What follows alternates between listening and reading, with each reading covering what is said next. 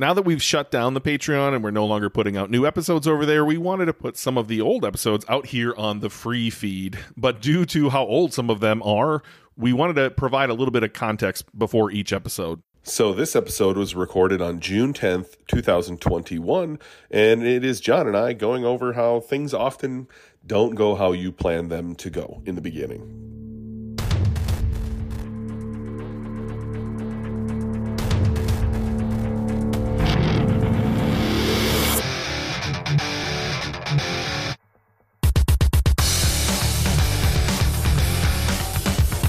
All right, welcome back. Episode number 12. Pumped to be here, John. Excited to be here, chatting with you as usual. You are my favorite moment of every Thursday. Wow, I do feel special, and I am excited to be here as always. I really do enjoy these episodes, and it's great to kind of take some time out from the week and the sort of consistent grind, if you like, to just think about things a bit more freely. Our chats always get me thinking about all sorts of different things. So, on a personal note, you're probably going to be doing one of these alone, or we're skipping a week here soon. We've had multiple. Today's going to be the day that I'm going to have my son, including today. It was going to be, and it didn't happen. So, but at some point, obviously, he has to come out, and so probably that week, I'm going to either let John do a solo show, or we can just skip that week or something, or try to hit a different day or something. But I thought honestly earlier today, I thought today might be the day based on her text, but it is not once again. Ooh, solo show. Wow, I could get on my soapbox for like an hour with no one to stop me.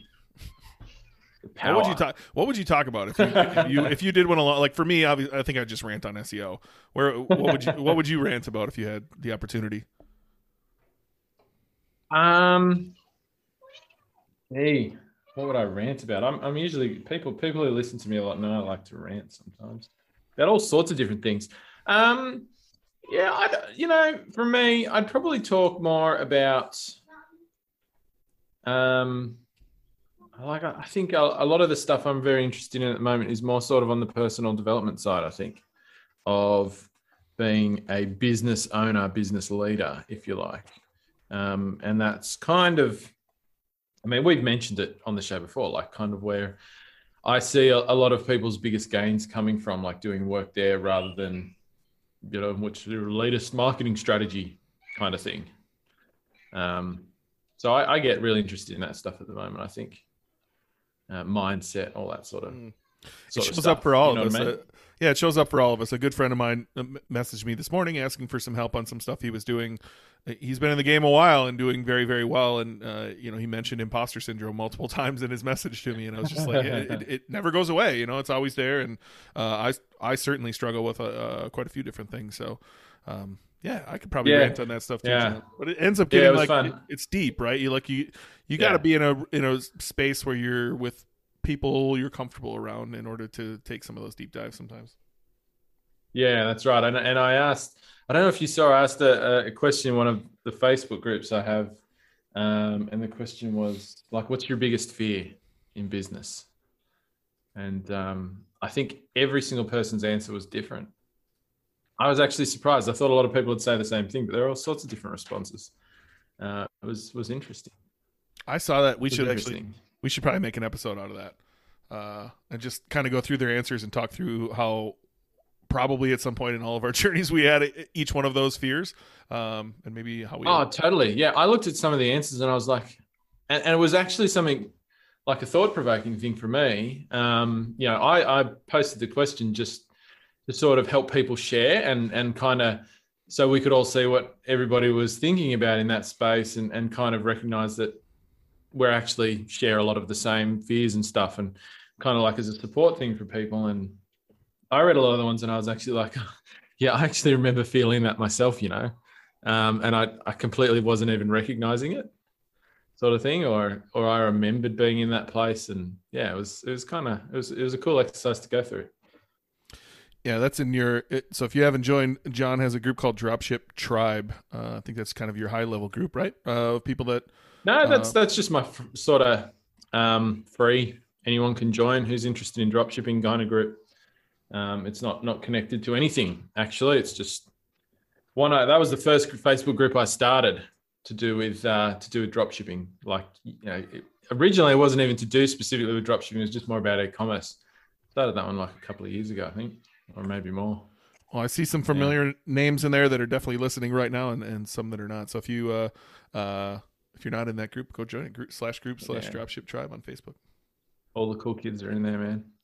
Speaking of Facebook, I got a wonderful message this week from John Murphy. We've shouted him out a few times on this podcast,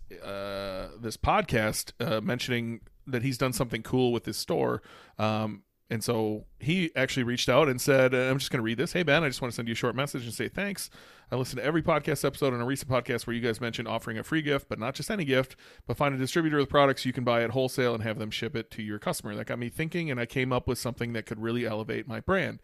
You remember I sent an e-bike to Chad Mendez. Well, he has a product that goes well with game meat. So we've mentioned John before. I won't mention his URL, but basically he shifted selling e-bikes to everybody to shifting to selling e-bikes to hunters, and has really mastered that. And so he reached out to Chad Mendez, who has a brand selling rubs and spices for game meat. His brand, The Provider Life, is still very small, so I suggested I offer his product to my customers that I then order from his website with an agreed upon discount. My customers receive a cool gift from Chad Mendez. Chad gets access to a lot more customers, maybe repeat customers, and grows his brand. My brand is elevated by Chad, allowing me to use his image to promote the offer on my site. It's a win-win-win. He even offered to do some promotion on his social to tell everyone about the free gift with purchase. And how cool is that I am now friends and business partners with Chad Money Mendez, former, I believe, lightweight or bantamweight UFC champion. Yeah, that is cool. First off, like, just way to take action. Like, way to take action off anything. Like, if you heard that from us and you took action, that's even cooler. I would assume you got this started before us, but man, way to take action. I'm a big fan of that entire team out there, or I was when Dwayne Bang was the coach. So cool that you're partners with Chad Money Mendez. And then, look, I think there's some cool stuff you can do here, but I wanted to shout you out first and just say, like, kudos to you for taking action. But I think maybe we might have some advice for him. What do you think, John? Do you got any advice?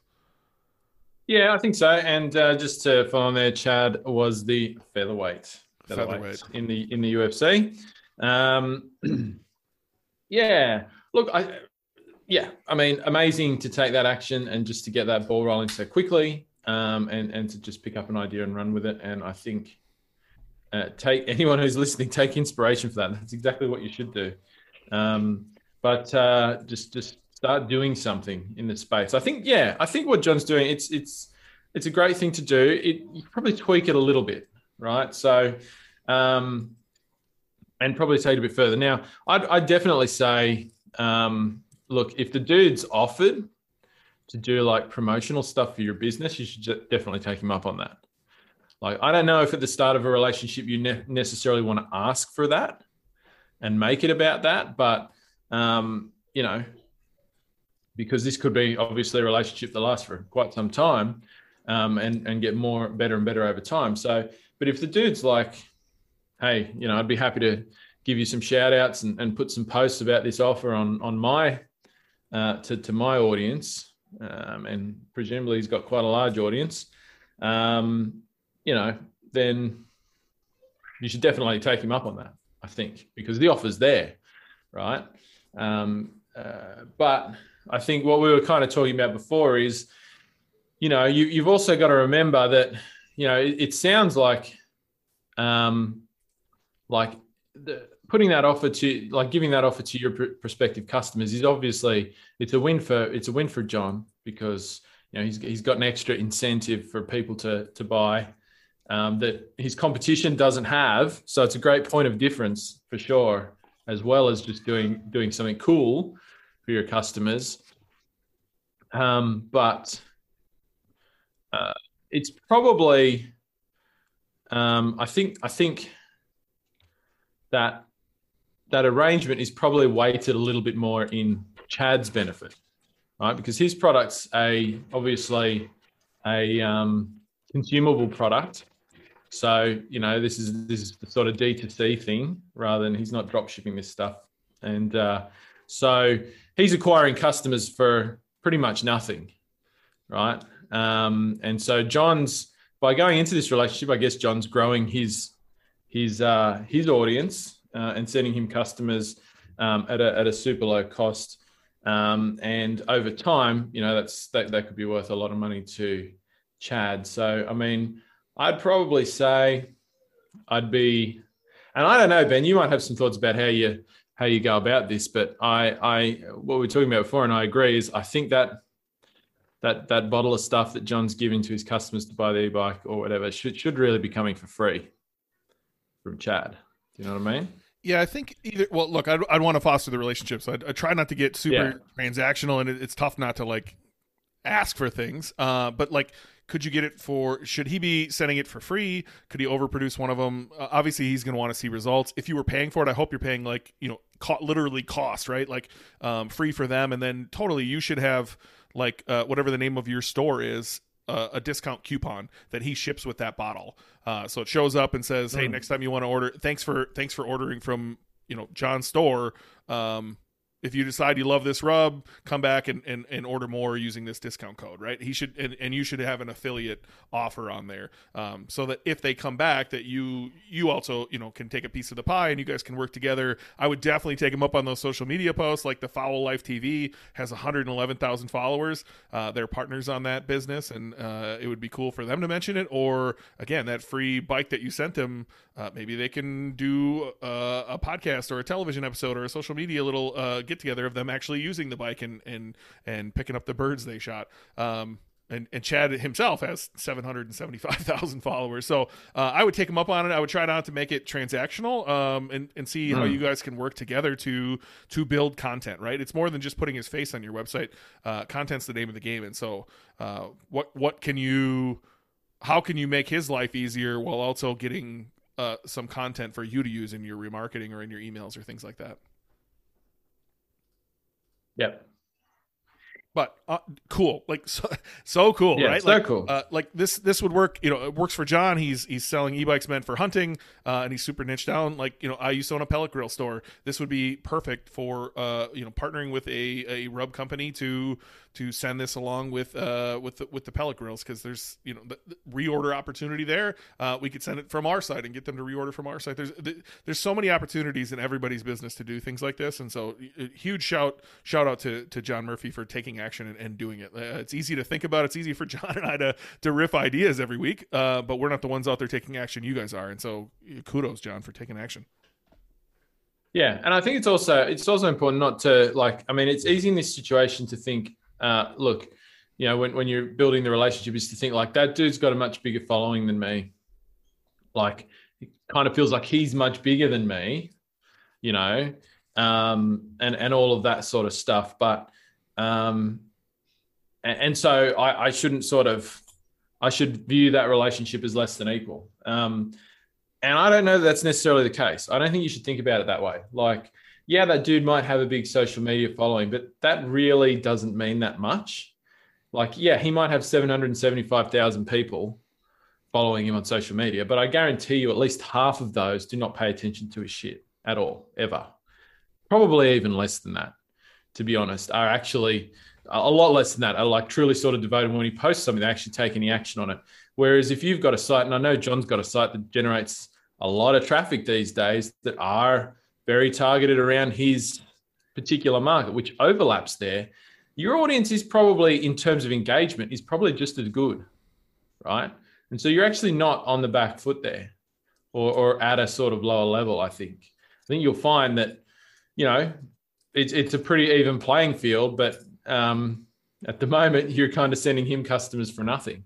And that's the other thing, like, he's not having to pay for those customers. And, so this is actually like a really big thing for him as well, because to go out and acquire customers for his rubs company or whatever, he's going to largely be paying for a lot of that as well. Like, if he wants to grow it, he's got to pay for it. And you've offered him a channel to, basically get those customers at just discounting his products. That's like nothing, really.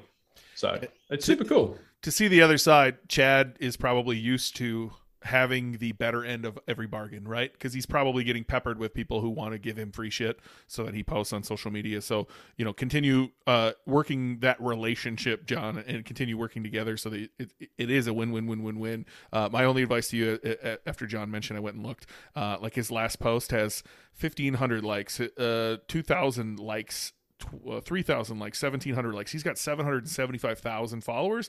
Where he is getting the engagement, his videos 105,000 views, 33,000 views, 40,000 views. So if I was going to work together with him on something, I would want to do some sort of video promotion, even if it's just like short clips of him riding the e-bike, carrying birds on the back, or carrying his game on the back, any of that thing. The videos are going to work better, and for you, it would fill a ton of the top of the funnel. I think for you, it would build awareness to the fact that this is something going on in the hunting world that, honestly, until I met you, John, I didn't even know this existed, or that this was a thing for hunting, and obviously you're doing well. Obviously it works very, very well for the intended purpose, and so I would work on trying to fill the top of the bucket, or do a little video to make awareness, and have them send them to someplace on your site with like the very top of the funnel where they can get started, and you can capture emails.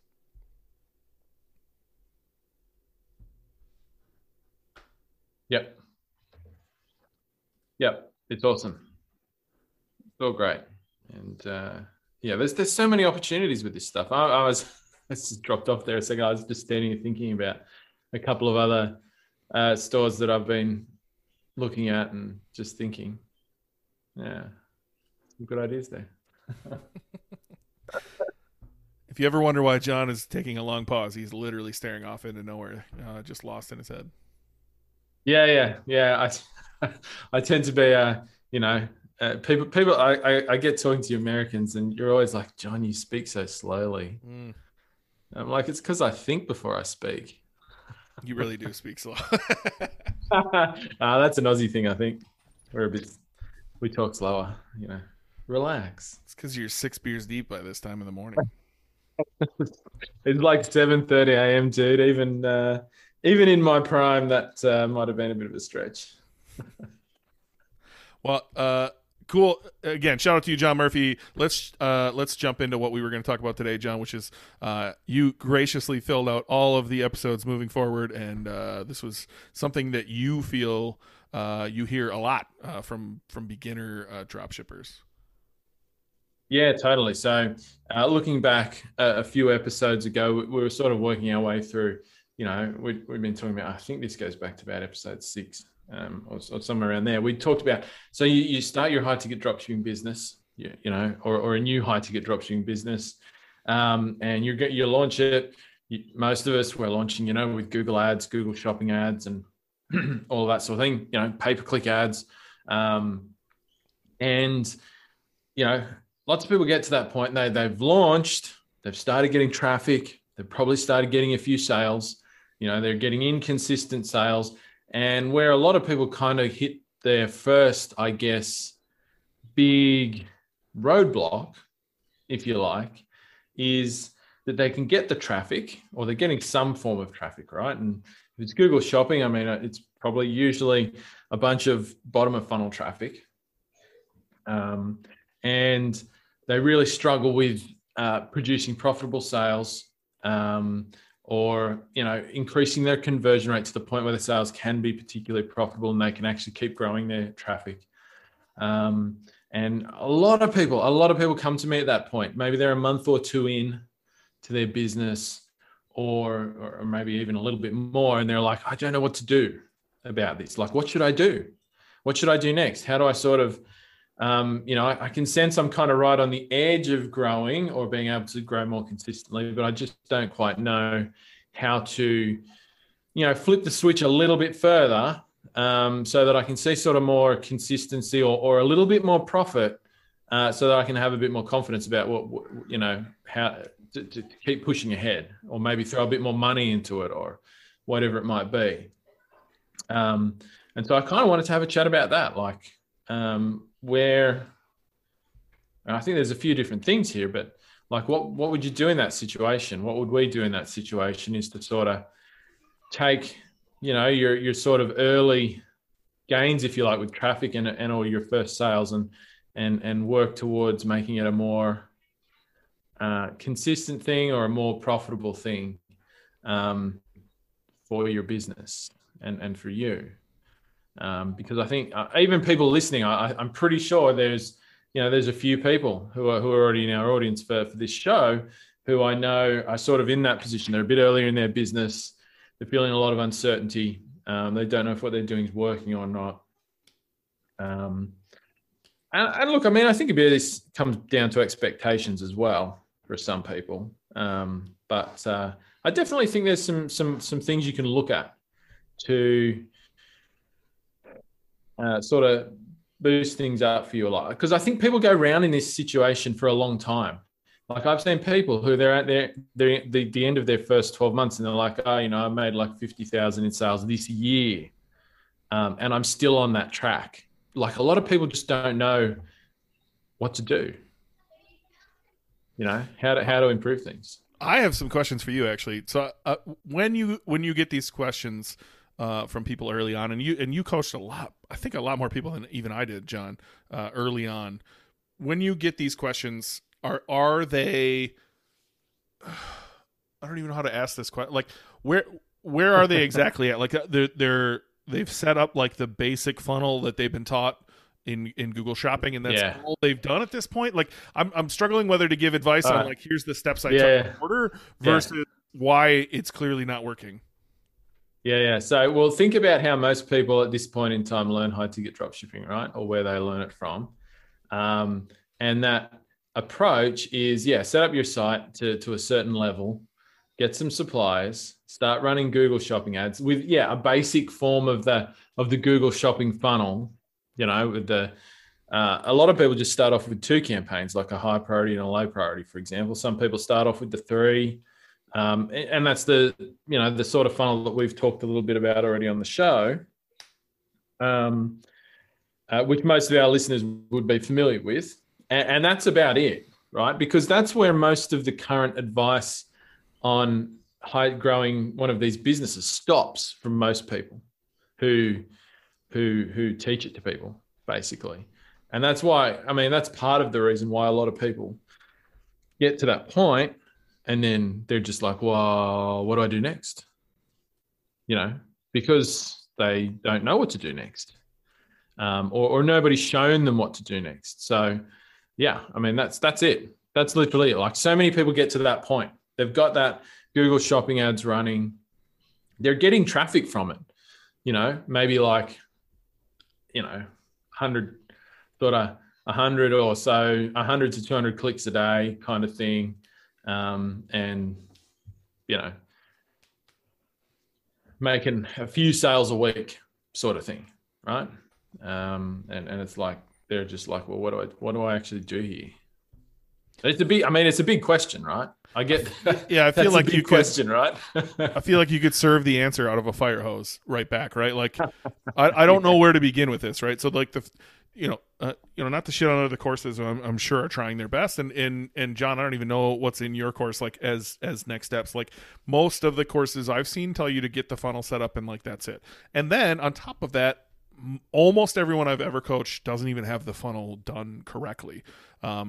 And I struggle with this one because like, I get it. It just clicks in my head. I get it. And when I try to teach it, I see people struggling with trying to understand it. And so, I actually get frustrated trying to teach it over and over again because it seems so simple to me in my head, and I'm struggling to get it across to people. And I don't know if you run into the same thing, John, but that's like usually where I start with people is, well, let's go in there and clean up these ads in the first place, because you're likely spending a shit ton of money you shouldn't spend. But on the flip side of that, you could like jump immediately to the website and say, hey, you're getting some targeted traffic here. Why isn't that converting? Here's 97 reasons your website sucks. And then I could go into about 30 other things that they probably should be doing. And so I'm really curious where you think step 1 is, John, because like I wouldn't even like my step 1 would say, let's jump into Google Ads and actually get this funnel set up correctly so that you're not just blowing money everywhere. Yeah, I think that like, when I was writing this, I was kind of thinking about, well, what am I normally talking to? Like, what do I end up normally telling people? Because I think part of the answer here, which obviously we're not going to talk about it, but I think part of the answer is if you find yourself in that situation where you're like, yep, things have started and I can see some potential, but I really don't know how to improve things or how to keep pushing forward, get some advice. Go and talk to somebody who's done it before. I don't care if you're somebody you're paying, you're not paying, just somebody with more experience than you who's actually been through that and has grown a bigger business. Talk to them and get them to have a look at your site. Get them to have a look at your, what you're doing. Just because I think there can be a number of different reasons why, and I think there's some real commonalities. Like, so after all the people I've talked to about this, if I think about what do I normally end up talking to people about, there's definitely like 3 or 4 common things, right? Which I'll go over here. But sometimes there actually is just something going on specific to your market, your niche, your products, whatever, and you're just not seeing that, right? And somebody with a bit more experience will see it or can see it quite quickly, and point you in the right direction from there. But certainly, I think the starting point, like if you're at that point, it really, for me, it's about a few things. As you said, one of the first things you've got to do is look at your traffic. So I always say to people, when you're trying to find improvements in your business, you got to start with what you've got, right? So at that point, what you've got is you've got traffic.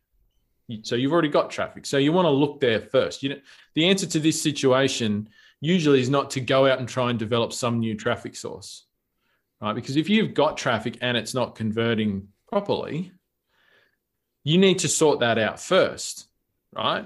Because there's no point going and chucking a ton more traffic at it, because there's no reason that that'll do any better for you either. And it might just cost you time and money to do that. So yeah, definitely get in, look at those, those Google campaigns or whatever traffic source you've started off with. You might have some Bing running as well or something like that. And yeah, work out what's going on there. Make sure, and for me, if you're starting off with Google Shopping, I mean, it's pretty simple in some senses. You're really just looking at primarily making sure that the traffic that you're getting is good traffic, like looking at the search terms. And thinking about, and I think we'll talk a bit about keywords in an upcoming episode, actually, which I know you love to geek out on, Benny. I mean, even as simple, I see a lot of people who are just getting the wrong search terms in their Google Shopping ads, right? Or the wrong search terms in the wrong place for the wrong sort of money. Do you know what I mean? The wrong sort of clicks. So getting in there and making sure that's working properly is definitely the right starting point. And so that's usually where I start with people, is we'll go and look at that, go and look at their Google ads, look a bit in their analytics account, see what's happening in there. And, make a call as to whether they're getting, traffic that should be performing better for them when it ends up on their website, or not. And, I think the funny thing is that is where a lot of people go first. Because another common question I get all the time is, I'm getting ads traffic and it's not converting. There must be something wrong with my ads. I don't know if you've ever heard that, right? And so you go and look at their ads and there's nothing wrong with their ads. And so, but you still got to start there. Now, if you learn how to do it properly from somebody, like in a course or something, then usually, I think some people do have trouble getting their head around the sort of shopping funnel stuff. But if you followed it step by step, most people don't actually have anything wrong with their ads, I don't think. I mean, I don't know if you've seen something different. Yeah, I've seen the opposite, John. I'll just break down. Here's like a million things that I run into, right? Number one, like they don't have the country set up like correctly that they should be targeting, and then the extra setting of like, hey, I actually only want people who are in the country, not who are thinking about the country or thinking about the state. And so that's one of the first things I'll see is like target United States, don't target Alaska, don't target Hawaii, and make sure you're choosing people in and people out as far as like the people you want to exclude and the people you want to actually attack, not people who are searching related to. The second thing I'll see most often is like they don't have the funnel set up correctly. So when I go in there and I'll see high priority, and then I'll say, all right, so how are we pushing keywords from high priority to medium and from medium to low? Oftentimes I'll get told, I don't know, followed by other people who are like, yeah, I've got it set up this way, and they'll show me, and it's just like super generic words that are phrase match. And phrase match can get you in a lot of trouble. I've seen broad match. Personally, I like to start with only exact match, and I've done my keyword research on what my titles of my product should be, so that I'm going to go back in there, and that's exactly what I'm going to target. If I'm going to target only the bottom of the funnel, I'm going to get very, very granular to start with. The next thing I would see is people using negative keywords in the wrong way. And so in Google AdWords, you can have negative keywords in an ad group. You can have negative keywords in a campaign. You can have negative keywords in lists that are applied to campaigns. And oftentimes see people using negative keywords throughout all three of those, and then not being able to go look back and say, hey, why is there this very generic term slipping through all the way to low? And when we go to troubleshoot, we have to look in a million different places. And so personally, I only put them, I separate every brand into its own ad group inside of the high, medium, or low campaign. And then I only put negative keywords inside that ad group unless I'm applying it to everything. And so I'll set up, a list that applies to all three, but not a list that applies to just one. And so that's the typical things I've seen troubleshooting in Google Ads. And honestly, it's you're right, John. It's you go in there to look and see whether this is a conversion rate issue or whether this is a quality of traffic issue. And I would say in my own experience, it's been quality of traffic almost every time. Yeah. Yeah. And I'll just reiterate something Ben just said there. For terms that you need to apply to all three of your shopping campaigns, which is going to be usually generic terms that are either too top of funnel at that point, or they're just not relevant, or whatever it might be, use a negative keyword list, right? Share in the shared library section of your ads account. Do not try and apply thousands of negative keywords to each of the three campaigns, because every single time I've seen somebody manage their negative keywords in that way, they cock it up. They miss one here, they miss one in the next campaign, they miss a different one in the third campaign. It just causes leakage everywhere. And then you got to trawl through all these negative keywords repeatedly to try and find where the gap is. Whereas if you just put it in one negative keyword list that applies to all three campaigns, you cannot get it wrong. It's impossible. You can't get it wrong, right? And I actually think a lot of people don't use those shared negative keyword lists because certain courses out there that teach this don't tell them to. Yeah, I think, look, I learned from those certain courses myself, and then I learned, number one, look, I don't want to shit all over Michael Erickson, but his course is confusing as fuck. I tried to learn from there, and I was not successful. I've learned almost everything I've done through trial and error, and I set things up accordingly because I've made so many errors. I've made all these errors that I end up helping people with, and that's one of them, is not using a list to apply to all three, not isolating keywords to where they should belong, so that I can always troubleshoot easily. Like step one, step two, here's troubleshoot every single time. And so yeah, I mean, I have my own very specific way, and I'll be honest, I haven't gone through your course, John, to know exactly how you tell people to set it up, but I bet it's similar, or if not close. Yeah. I don't have much problem with people who take my course getting it right. But anyway, yeah, I think you're right. I mean, you got to look at your traffic. So you follow this sort of this order, right? And so a little thing that I really love, it's called the 40-40-20 principle. And it was, I don't know if I've spoken about this before on this show, but anyway, 40-40-20 principle was something that was come up with by a guy called Ed Mayer, who was a direct response marketer. I think he died in the 70s, right? I think I might have that wrong. Or he was active in the 70s. He was active in the 60s, 50s, 70s, or something like that.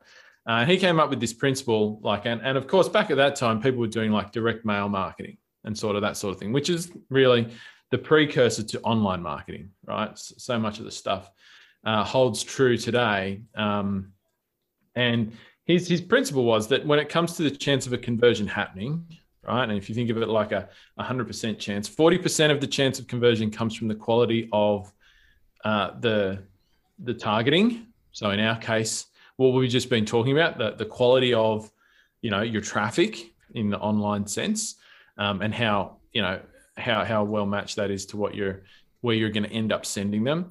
The second 40% of a chance of conversion happening has to do with what you're offering people when they get there.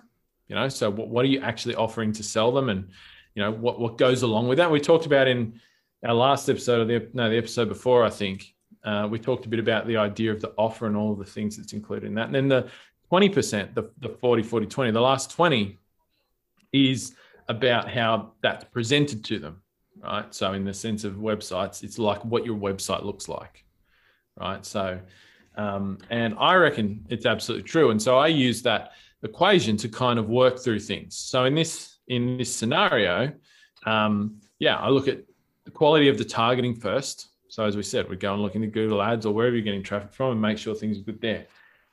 If that's okay, and you haven't identified that as your problem, I mean, if you do identify problems at that point, then you fix them and then you give it a bit more time, right? And you review your results after you've made some fixes and see if things get better. Things aren't getting any better and your targeting is good, right? Then you have to turn your mind to what you're actually offering to sell people, right? And how what sits around the offer of the product, and that may come back to your pricing, your shipping, your risk reversal. So some things that we talked about in, as I said, a couple of episodes ago, and how that compares to the rest of your market, right? Because particularly if you're starting on Google Shopping, no one is looking at just your website when they're considering making a purchase. No one these days. Everybody is looking at more than one website when they want to purchase. So you can still be getting all the great traffic in the world, but if what you're putting out there in terms of your offer isn't up to scratch in comparison to the rest of your market, then you're not going to make the sales. You're just not. People are going to buy it somewhere else. Right? They're going to buy it, particularly if you're getting bottom of funnel traffic. They're just buying somewhere else. And so you've got to work through that, I think, is sort of the next step, and just make sure that you're not missing something that your customers might expect to see, or that they're seeing elsewhere in your market. And if possible, that you're doing something that looks better than what other people in your market are doing. And look, I mean, that may come down to the sort of the free gift thing that we talked about with John, that he's been working on with the UFC fighter dude, or it could be a whole range of other things. But that's sort of your next step. You've got to look at that and see if you can identify things there, right? But the other thing I'll throw in here as well at this point is I see also a lot of people have this problem where they started their business, they went into a market, and they kind of got like 5 suppliers, let's say. And let's say we're talking about the US market here, because that's where most people who are listening are going to be. They got a supplier list. They had like 40 or so names on it. They got 5 suppliers in their initial round of calls. And they kind of stopped there and thought, well, I'll upload these products and I'll get them live. And, and then maybe I'll come back down to that down the track if things are working out all right. And so they put those products from 5 suppliers out there, and they don't make many sales, right? And they're not making sales off those products. And I think this is the extra dimension, is that often what I see is that people have got products on their site that not many people actually want to buy. Right? So I don't know what you think about this, but I think in any like high ticket market, and I mean, I know you know this, but like you have like a 90-10 thing, like the 80-20 thing, but like a 90-10 thing at least, where a small handful of your products drive a vast majority of your sales, right? And I think this is true in almost any market. There are a lot of products that just don't sell online. It doesn't matter how good a marketer you are, you're not going to sell them because it's not really what the customer wants. And so I see a lot of people who just get some brands and they stop there and they don't try and sell anything else, in whatever their chosen market or niche is. And I think a lot of people are just stuck because they're not selling the right products in their market. And I've experienced this myself, where I added a couple of extra new brands to the site and sales went up like, I can think of one example, sales went up like 5 times in the space of a month just by adding a few new brands. And those went on to be the best sellers of the site. Whereas before that, I was kind of sitting there thinking, is this site actually going to be a thing or not? You know what I mean? I think I would like to hear some examples, John, of what you're saying in this point. Yeah, cool. So I've posted online about a site that I'm involved with that has done. Well, last year it hit $1 million in a month in revenue, right? In its up season. Now, those sales, the majority of those sales are coming from fixed products across a couple of brands. Now, a year earlier, or just a bit more than a year earlier than that, that site was doing about 100,000 a month in revenue without those brands on it. We put those brands on, so it was making sales. It wasn't doing bad, like 100 grand a month. You know, that's still a decent little income there. And it was selling products from, once again, a couple of brands, but, you know, there was nothing super exciting going on there. We literally put those additional brands on and those products just started going out the door. People were crazy for them. People, you know, there was a lot more traffic for those particular brands out there. And just the fact that we didn't have them on the site. And look, of course, there were other improvements that happened to the site and, you know, things that we put on it and, you know, extra marketing we did and whatnot. But literally none of those things would have explained such a significant increase in sales. Well, you and I have thought about like bronze, silver, and gold tier suppliers before, and if you haven't heard that, go back one of the previous episodes. We've definitely argued about that. How does someone who has, like, let's use the beginner here, they've never done any of this before, right? And they followed a course, they got some products up on their site, they ran some ads. You know, the ones, like, think about in the beginning, most people don't call their suppliers, right? They'll email a few. The ones who answer back on email, or you can just literally sign up on their site, are pretty meh for brands usually. But how does that beginner know if let's say they have 5 brands up, your scenario you just posed, they have 5 brands up, how do they know it's not the brands they should be carrying, or that those 5 brands won't be part of the, you know, the 80-20 or 90-10 by which sales roll in? Well, I'm not saying you'll know that initially. I guess where I was going to go with that was, don't take your foot off the gas when it comes to acquiring more suppliers in your first 12 months. Just keep doing it. Like, why would you stop? Right? I mean, what is one of the advantages of a high ticket dropshipping business as compared to other e-commerce businesses? You don't hold any stock, so there is no limit on this. Right? It's one of your few advantages. I mean, you don't have to shell out for inventory before you can sell something. Right? So why wouldn't you take advantage of that? I actually think, like, don't be lazy. Don't go, I've got 5 now, I can kind of kick back and let things run for a while. Keep getting them on there. Keep putting products on there and test them. And, you know, if your next answer is going to be, well, that's going to create an SEO nightmare for you or something like that down the track. Yeah. So what you do is, after 12 months, you don't sell stuff, take it off your site. Get rid of it. Lighten the load. Like, you know, I think a lot of people get trapped into thinking, well, I got suppliers approved, I have to keep them now forever. And it's like, no, if they never sell for you after a certain amount of time, you boot them. Right? Like, I think you've got to keep trying to find what works best for your particular site, for your particular market, for the customers you've got there. I'm a big fan of this, and like, I've seen it multiple times. Like, people go down this path and they just uncover stuff that they had missed that turns out to work really well for them. You know, so I think you just have to keep doing it. I'm not suggesting that there is necessarily a 100% way that you can know which brand is going to be a great seller for you. I don't think you can. So what that means is you're going to do some work and it may not have any immediate payoff or any. You might upload some brands and things and it doesn't work out for you. But I think you just have to, keep doing it. And look, I mean, yeah. I still stand by my previous comments about the gold, silver, bronze thing. Bugger that. We just built it. We're just in the process of building a site in the engineering space, products that fit into the engineering space. I'll use that as a broad category. No drop shipping currently. So no gold suppliers, apparently, right? big international brands. Guess what? We're getting approved by all of them to do drop shipping, and none of them would classify as gold because you've got no reason to classify them as gold, but it's going to be great. The site's going to kill it, right? So I stand by that. But I'm going to pick your brain. Look, I'm sitting here learning as I'm listening and I want to pick your brain because I'm sure everybody else is listening, asking these same questions, and if they're not, they should be because I'm smart. All right, so my question for you is like, how are like. I don't believe that there's not like gold supply. Of course there is, right?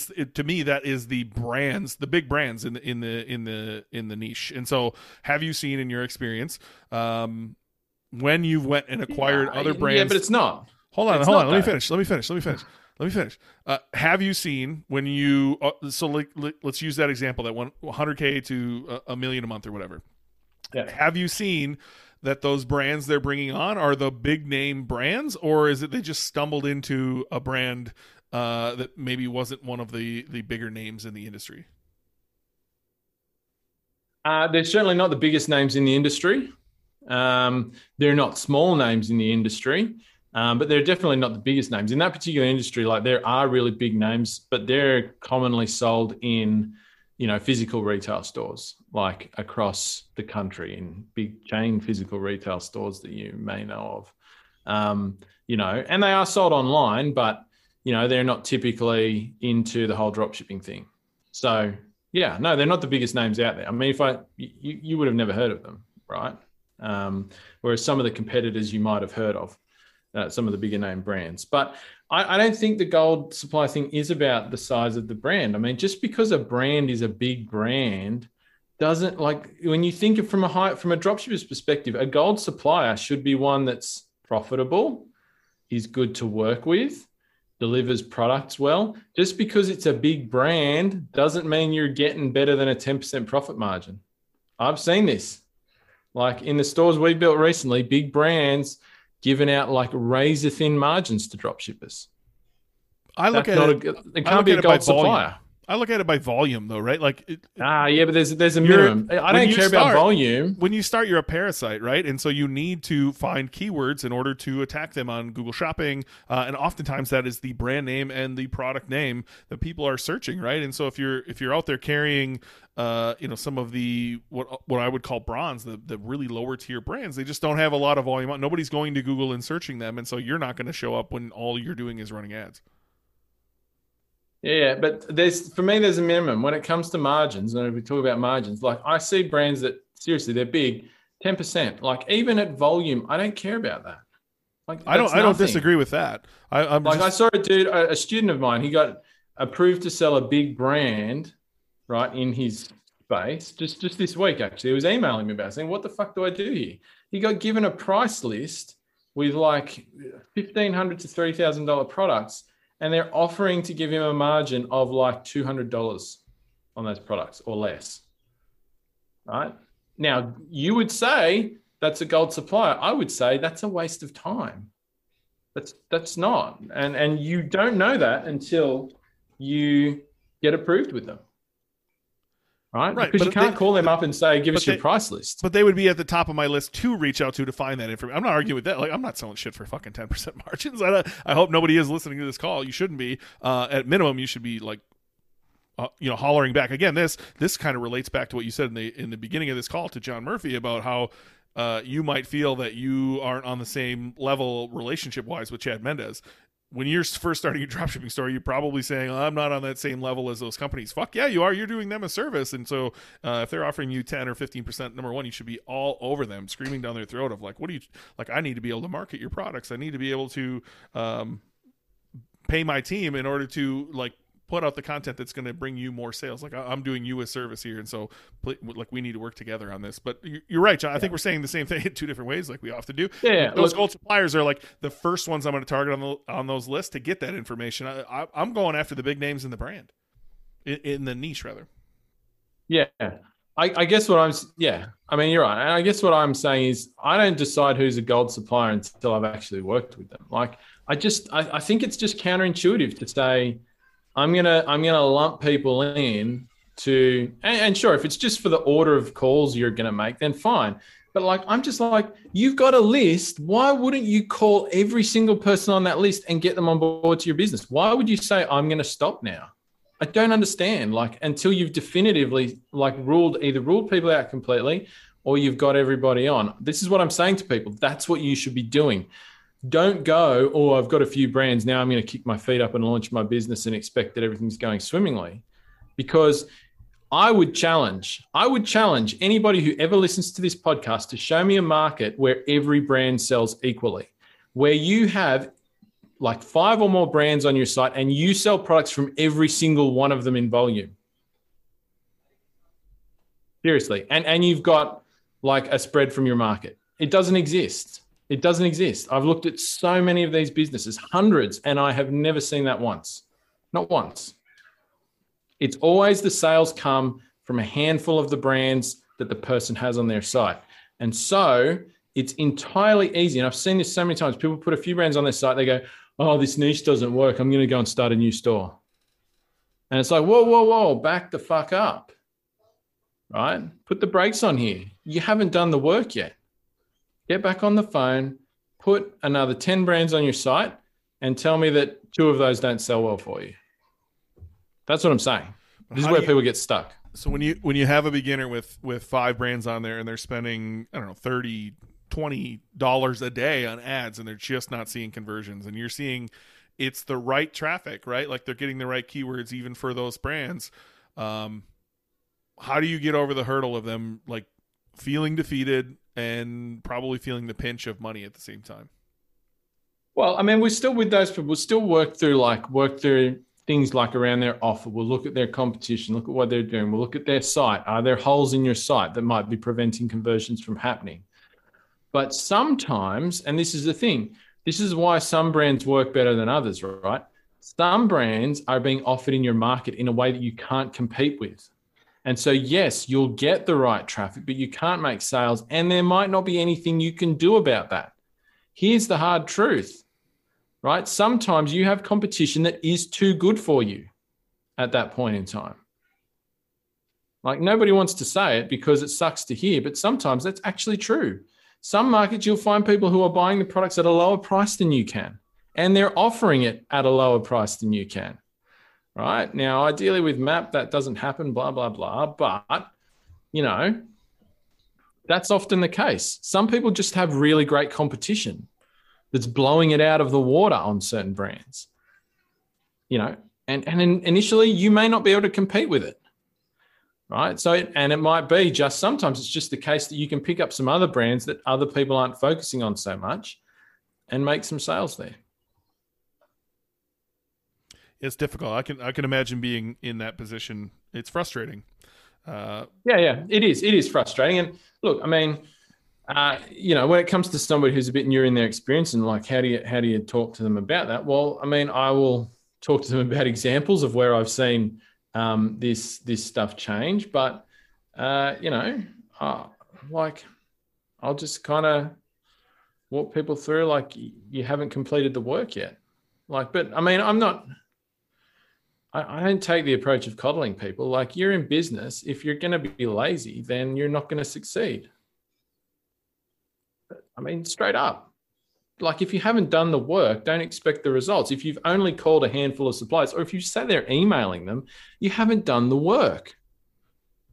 So you don't deserve the success, right? I mean, that's just how it works. That's why there's never too much competition in e-commerce, because the majority of people get in and they don't do the work. So they don't get the success, they drop out, and well, it's a shame, but sometimes it's a good riddance kind of thing. You know, more for the people who are prepared to do the work. I thought you were going to save this soapbox stuff for your solo episode. You can stop me at any time, mate. No, it's all good. Like, it's just, yeah, it's harsh, right? Like, and oftentimes, you know, I'm going to see some mistakes in Google Ads, but it's the truth. It's the people are thinking very short term. They're, looking for a reason for it to not work as well, because then it proves their story right. Winding it back to the mindset stuff, oftentimes you will create your own self-sabotage. You won't do all the work, so that when it doesn't work, you can quit and say, well, I didn't give it my all anyway, so that's why it didn't work. But you're right, John. I would say most of the time this is people who are just not putting in all of the work. But to play devil's advocate on the other side, I can hear people saying, I don't know what the next thing to do is, right? And that might be a problem with what is on the market currently of how to take the next steps. And I would harken back to what we probably say on literally every episode is like, get a coach or join a real mastermind. Yeah, I mean, I think that is a big part of it. And I mean, I guess that can kind of sound a bit self-serving because both of us do have people who pay us in various ways to help them with these things. But I'm not suggesting you need to talk to me or Ben. I mean, I couldn't care either way. But I mean, if you really want to shortcut working this stuff out, it's go and learn how to do it properly. Because unfortunately in this space, there are people out there who are educating people in various ways that, while I wouldn't say they're not telling you the truth, they're just not showing you the full story often behind, either because they don't know themselves or because they're just not, behind some of the things that you need to do when you're in this situation to turn things around. Right? And it's just plain missing from some of the programs and coaching things and whatnot I've seen out there in the space too. So yeah, that's a large part of the answer, is to go out and just from wherever you can. I mean, you might just have a buddy that you've met that's done it before that, has done great. And even just having, some informal chats with them, get them to look at what you're doing and give you some advice. I mean, that's still way better than nothing. Do you know what I mean? But yeah, it is difficult if you're just sitting there by yourself, wondering what do you do next. I mean, it's difficult to work that out by yourself. I mean, there's going to be a lot of trial and error there, honestly. And I was like that in the beginning. When I first started, I mean, I used to talk with people who were at my level at that point in time, like people like yourself and a couple of other people. That's cool. And it's cool to network with people like that, but that's not actually going to help you grow. People who are at your level aren't going to tell you how to go to a level beyond where you're at, because they haven't been there yet either. They're great support, and it's great to talk to those people because it's a lonely ride. But and so I don't want to discourage people from having those sort of mastermind groups. But you do need to be interacting with people who are at a high, who have been there before and have gone past that. If for nothing else, just to save you the headache of having to work it all out yourself. But I'm probably speaking to preaching to the converted, because that's why people are listening to this show, right? Yeah, but I don't know. You're right. We coach people on our own, but I do feel like there's something still missing there. Like one-on-one calls are great. I do feel like there's some group coaching needed. I know you offer that in your course, and you and I have tossed around the idea of a mastermind as well. I think you can get real deep when you do a smaller-ish mastermind. And you charge appropriately so people feel like they're committed. And if you can get them in person, you can work on some of that mindset stuff, and you can work on some of the business stuff and build real relationships. And that's what's changed my life is getting in those rooms. And so it's probably something I need to put together and make an offer on at some point. Yeah, you're probably right. Yeah. Cool. So yeah, look, but I mean, I think that's it. To sort of summarize some of that conversation, like when things aren't, when you're not seeing the results yet, you've got to just sort of work through. Look at your traffic first, make sure that's working. Look at your offer next, make sure that's where it needs to be. And can there be other things that you can offer to your market that people might be likely to buy? And can you get them on your site? And then lastly, look at your site design, things like that. I mean, that's probably a lot of people think, oh, maybe my site design's not good enough. And that's this is well proven in marketing that a great design doesn't sell a crappy offer, right? A good offer can sell with a crappy design. So design is usually the last thing that it's going to be, and it rarely is it the thing that's going to change things significantly. Sometimes it is. Some people do have truly horrible sites that just don't work well. I've seen that. But more often than not, it's actually what's communicated on the site. So people might have a great offer in mind or something like that, but they're not communicating it well on their site. So sometimes you can look at that as well in this situation. Like, are you doing something that you're not actually telling people you're doing on your site properly? Like, people just aren't seeing it. Like, you could have a great offer, but if people don't see it on your site, it doesn't exist. So that's kind of the steps that I take people through commonly. And going through those 3 steps, we usually uncover, a bunch of things that they can take off and work on to start, being more consistent with their results, improving their profit margins, all that sort of stuff. Well, looking ahead at the sheet here, John, I see that next week, perhaps, assuming there's no baby involved here, we're going to dive into my favorite subject, which is SEO. I see like 2 in a row. I'm going to guess it goes longer than 2, but we'll see what happens. And then 15, we're looking for some people to do possibly a website teardown or 2, if that's something you guys want. You want to be ripped apart on one of these shows, please reach out. Happy to. And then looks like you got a live Q&A listed in here too, so we're gonna have to figure out that technology, but start dropping those questions in the Facebook group, and we'll see if we can figure out how to do this live Q&A. It looks like it's 3-4 weeks down the road here, but we will figure it out. We'll do them live, and then you can bounce ideas back and forth with us in live time. And we're still looking for how to grow this thing. And so just literally off the top of my head, I charge $500 an hour for coaching. If you refer 5 people, if you can, I don't know how we're going to be able to track this, but if you can show you referred 5 new people to the show, I will give you a free hour of my time.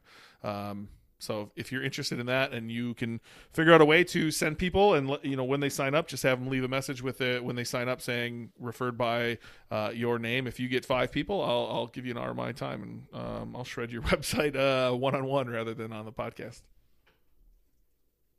Yeah, and when I say website teardown, that doesn't mean we're going to be mean either. I'm going to be mean. Yeah, you're like that though. People need to hear it, man. If you're volunteering for any of that stuff, though, reach out. And again, if you can send 5 people our way, or more, I'll give you an hour per 5 people you send over. How does that sound? We got to break into the other groups. John and I came from a different community, and I'm not sure how to get in front of that community, but we have a lot of value to offer, and I think those people would be a great fit. And I know, John, you're working on growing your course really hard, including some content I just made for you, and hopefully we can show those people even more information as well. Awesome. Okay, see you next week. See you guys.